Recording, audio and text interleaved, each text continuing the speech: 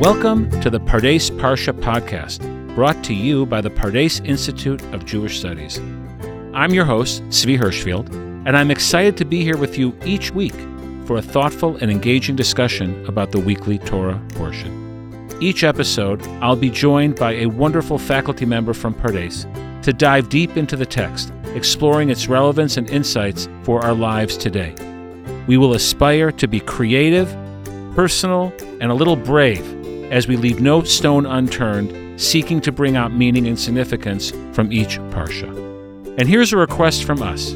If you enjoy our conversations, please take a moment to leave a 5-star review for the podcast.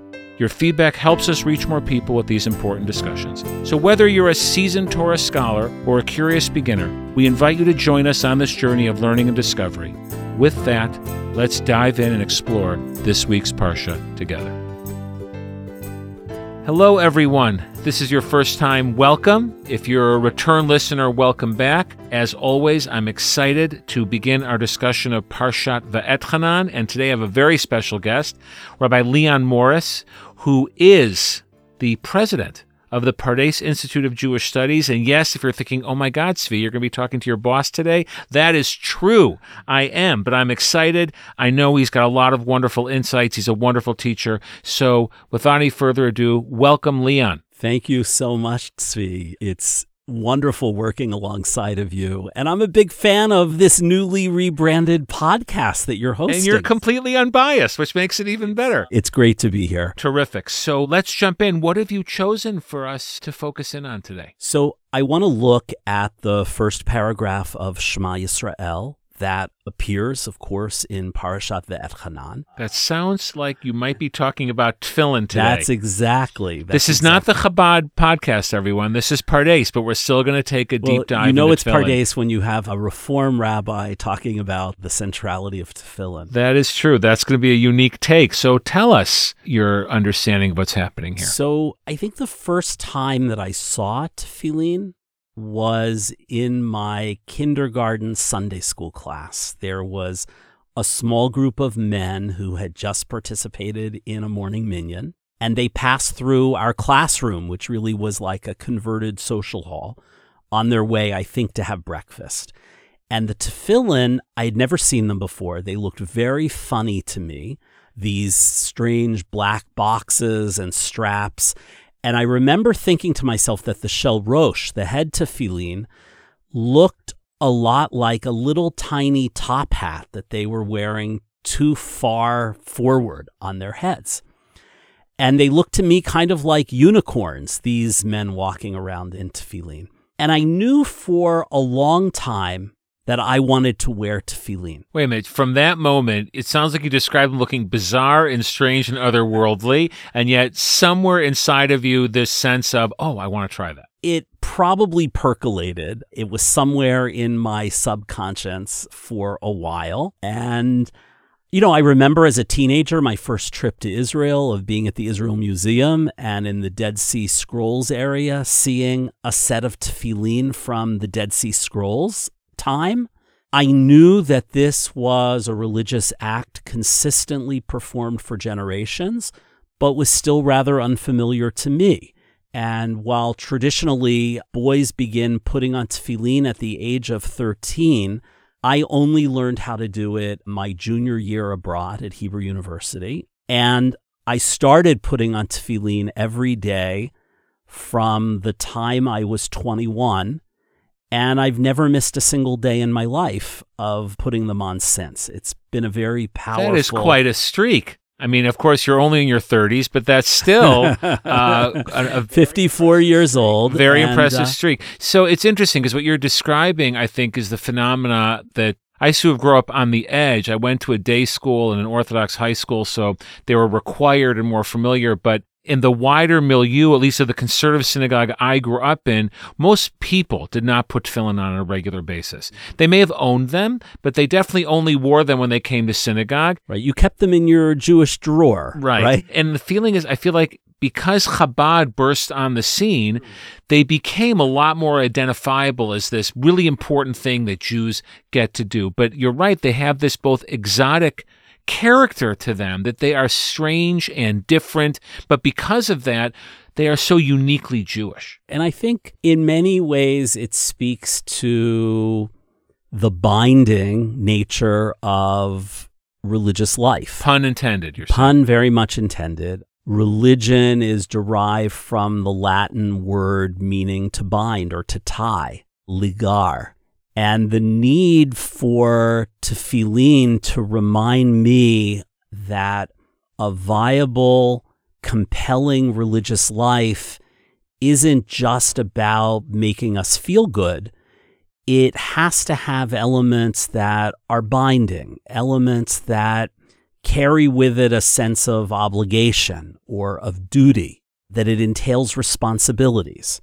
I wrote a piece recently for this journal, Sources, in which I'm not connecting it at all with tefillin, although the graphic designer ended up putting a picture of somebody wearing tefillin on it, also explored this issue of what I find missing, particularly in liberal Judaism. I was going to say, it's unusual, I would say, that someone coming, at least educationally, from a liberal Jewish background to speak in this language of obligation and musts and oughts.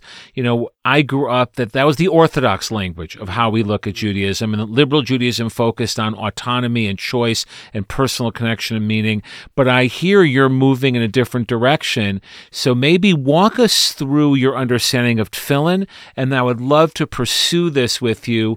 I'm going to argue, unique place in both of these worlds of liberal and, mitzvot-centered Judaism. Well, I think many contemporary Jews outside of Orthodoxy are thinking about this notion of what it means to feel a sense of ought, to feel a sense of duty.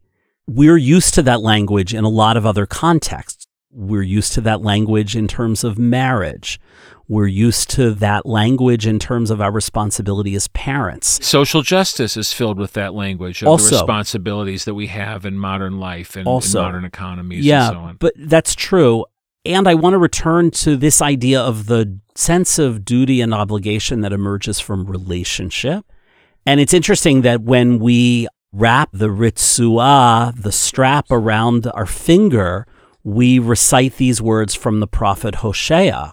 I betroth you to me forever. I betroth you to me in justice and righteousness and loving kindness and compassion.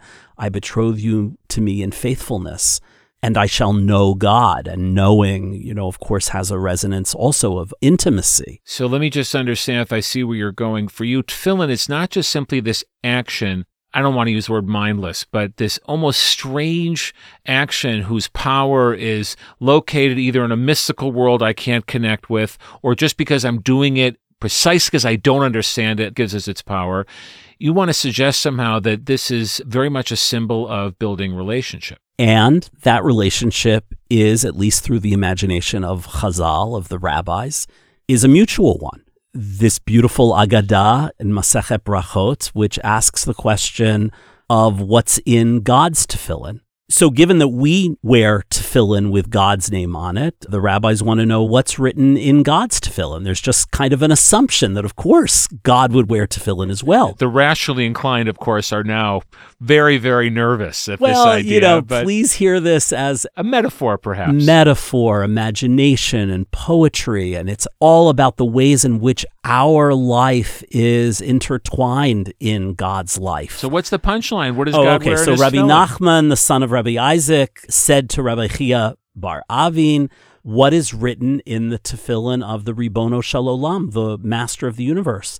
And he replied to him, Mi ka'amcha Yisrael, goy echad ba'aretz, who is like your people Israel, a unique people in the earth. And here it's not just the idea that our tefillin says God is one and that we love God, right? The verse from VaEtchanan, this week's parasha, and you shall love the Lord your God. It's also that God loves us because God says, who is like this people, Israel?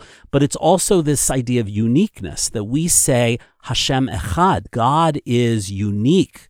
God is one, not just in the sense that there is one God to the exclusion of many, but there is nothing that is comparable to God. And God is saying, Goy echad ba'aretz, a unique nation in the earth. So this is God's Shema, if you will. This if is our God's Shema Shema. I love is that. we love God and we're commanded to love God, and God is one. God's tefillin, at least according to the rabbis, is saying towards us, the Jewish people are one, and by extension, I love you too. That love is not a one-way street in Jewish theology. Our love isn't an unrequited love. Our love and our commitment is reflected back to us. So I love that idea. I'm moved by that idea.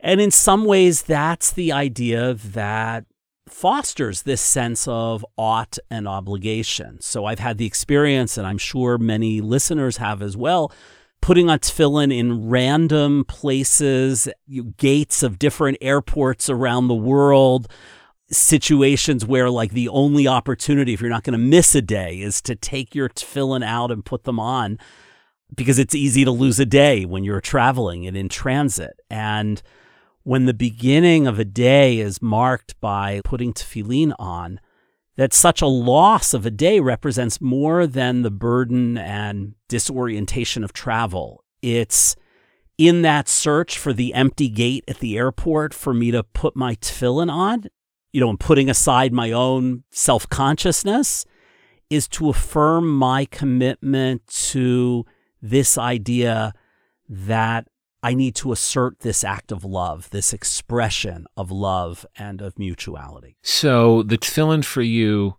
putting on those tefillin for you is much more than just simply fulfilling a commandment among the other 613.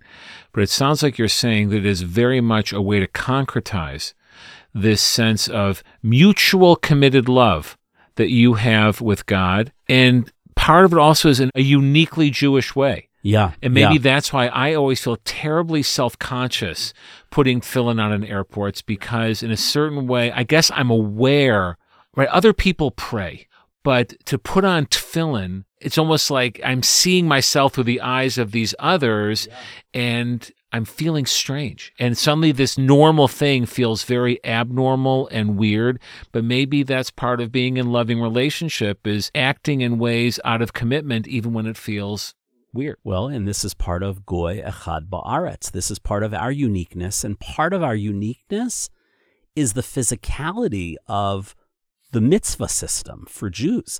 That the physicality is what's affirming that the way we serve God is with our embodied selves. That religious life isn't just about abstract ideas. That we embrace the physical and the spiritual. But the physical, for us, I want to argue, is the way that we give the spiritual a concrete way of expressing itself. Our minds are just one part of our bodies. And mitzvot are largely not about our thoughts, but about our actions. The mitzvah comes alive through our mouth, what we say, through our arms, through our legs, our ears, our eyes. I'll just return to our ears, right? The whole discussion of Shema Yisrael and the debate about what that means. I just studied this with you in Berlin. You in did our Pop-Up Beit indeed. Midrash. I'm not going to test you, though. Do we have to articulate loudly enough that our ears can hear us say the words Shema Yisrael, Hashem Elokeinu, Hashem Echad? Or does Shema mean we have to say it in a language that we understand? This is why we were studying it in Germany. And we're left, I think, in that sugya, in Brachot 15a, with both. That Shema is something about we're being called to hear and we're being called to understand, to comprehend. So I just want to jump in. I feel like you're saying something even that goes beyond that. And you'll correct me if I'm putting words in your mouth. Not only do we have to both engage body and mind, or body and heart, but there is something in that engagement that deepens both of them. That when I embody my religious experience, I'm actually going to enhance my emotional, intellectual connection to it. And when my emotional, intellectual connection is not enhanced by a physical act, I'm also going to lose something on that end. It's too abstract. And there's something about the application of religious ideas to daily life that I think is helped along by the physicality of the mitzvah system. You know, I can't help but feel at this moment, maybe we're falling into the cliche of the Orthodox and liberal rabbi, where the Orthodox rabbi would say, you know, in my community, people are so wonderful at the details and the physical actions, but they become so habitual. The bigger ideas, maybe not so much. It's habit. You know, you can reach a point where you put tefillin on, you know, you'll forgive the comparison, like you brush your teeth or eat breakfast, right? It's part of your routine, which has that consistency to it, but we're not thinking. And I feel like maybe you're suggesting to the non-Orthodox population out there, they are missing out on something by not having these concrete behaviors to express spiritual ideas or connection. What do you think? This diverse Jewish world that we occupy, we complement each other. And to borrow Rabbi Jonathan Sachs's phrase, we're all different, letters in the scroll of the Jewish people. I just have to insert a funny anecdote. Anybody that has put on tefillin, men or women who have done this, it leaves marks on your arm for a while. It does. And it's a kind of footprint of having laid tefillin. And inadvertently, it becomes kind of a mark that you've prayed, kind of like the stickers you get after donating blood. So I remember when we lived in Sag Harbor, New York, walking with my, at that time, little son from the Memorial Day parade in this little slice of Americana. And we ran into a non-Jewish friends of ours, and a friend noticed the lines on my forearm and asked, is everything okay? I think he thought I got this strange rash that appears as stripes. Or that you were held hostage somewhere right, and bound to a chair and now have been released. So I said, yeah, I most definitely am fine. Everything is okay. And then I tried to explain to him what these marks were. And then I made a reference to some of Chagall's paintings. And he was like, right, I've seen those. I've seen tefillin in Chagall's paintings. So because the rabbis understood the command of the Shema to bind them as a sign upon your hands and to put them as a symbol before your eyes, they understood it in a concrete way, in a physical way. They saw in the mitzvah of tefillin a way of standing by one's word. And so we have in Brachot 14b that Ula said, anyone who recites Shema without tefillin, it is as if he has given false testimony against himself. Ki ilu me'id edut sheker ba'atzmo. And Rabbi Chia bar Abba goes on and says in the name of Rabbi VaEtchanan that it's like offering part of a sacrifice without following the whole recipe of what you're supposed to offer. And both of those are really interesting to me. And they're different, right? They kind of suggest different problems. They are. I like, even if Rashi tries to say that the phrasing ki'ilu here means that it's a nice way of saying it, because I guess the assumption is that Rashi is saying, no, actually, you probably are an eid sheker. You probably are a false witness. And Ula said, Ki'ilu, it's as if you're a false witness, just as a way of making it a little softer. Well, to be gentle with all those Jews out there of his time, perhaps, who were saying Shema, but without tefillin. But there is something, if we just kind of back up a little bit, there's something about standing by your word. There's something about the conditioning of doing what you say you're going to do, the importance of words, of being on record, of standing in witness of something. I think Ula's playing with this idea, to the extent to which tefillin, apart from being a mitzvah, is about training us to be true to our word. And I want to really think through with you this second part. Rabbi Chia bar Abba, in the name of Rabbi VaEtchanan, he says, it's like one offered a burnt offering without a meal offering, or a peace offering without libations. I think what's being said here is like, you passed, but you have a C-. You can do better. What's interesting there, I agree with you, because that's why I think the two are quite different. The second one seems like, yes, you did say Shema, and you get credit for saying Shema, but you left something out. You should have also done tefillin. And the first one seems harsher to me. The first one, it seems to be saying, if you're going to say those words without fulfilling the commandment embedded in the words you are saying, there's almost a hypocrisy here. There's an invalidation of what just happened. This is why I love it so much. In other words, if we abstract it a little bit from tefillin, this is what religious life always does. In every religious tradition, the temptation for it to end up being just words that are spoken, words that are recited, without standing by those words. This is the dark side of religious life. So what you're saying is that somehow you're not even saying Shema, if you will, in the sense of it's like getting engaged without bringing the engagement ring, I guess, or without getting down on one knee, or all the other cliches we can mention, that without the we're going to get statement- letters by lots of people that proposed without engagement I know, rings and involved. I apologize to everyone for my insensitive example. But this sense that if you haven't embodied it, if you haven't demonstrated it, that you really haven't done it in some way. And at the beginning, I always understood that Gemara meaning you haven't fulfilled the verse that talks about binding the tefillin. But now I'm thinking it might be referencing the ahafta part. You have not really expressed your love, if only done it verbally without this action. Or without an action. I want to just abstract it a little bit that, don't tell me that you love me, show me that you love me. I want to play with one other piece, which is the series of the way that we tie the tefillin and the knots, spell the word Shaddai, Shin Daled Yud. This is one of God's names, usually translated as Almighty. There is a beautiful teaching that I find very meaningful from the Talmud that says Shaddai means Misha Amar La'olam Dai, the one who can look at the world and say, it's enough, like Dayenu, die. Misha Amar La'olamo, die. One who looks at his world and says, it's enough. What I have is enough, die. My home is big enough, die, it's enough.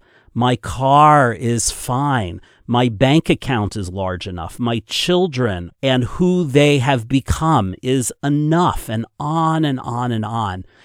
And I think this is particularly resonant for our time. What does it mean to engage in religious practice, a spiritual practice which reminds us that it's enough?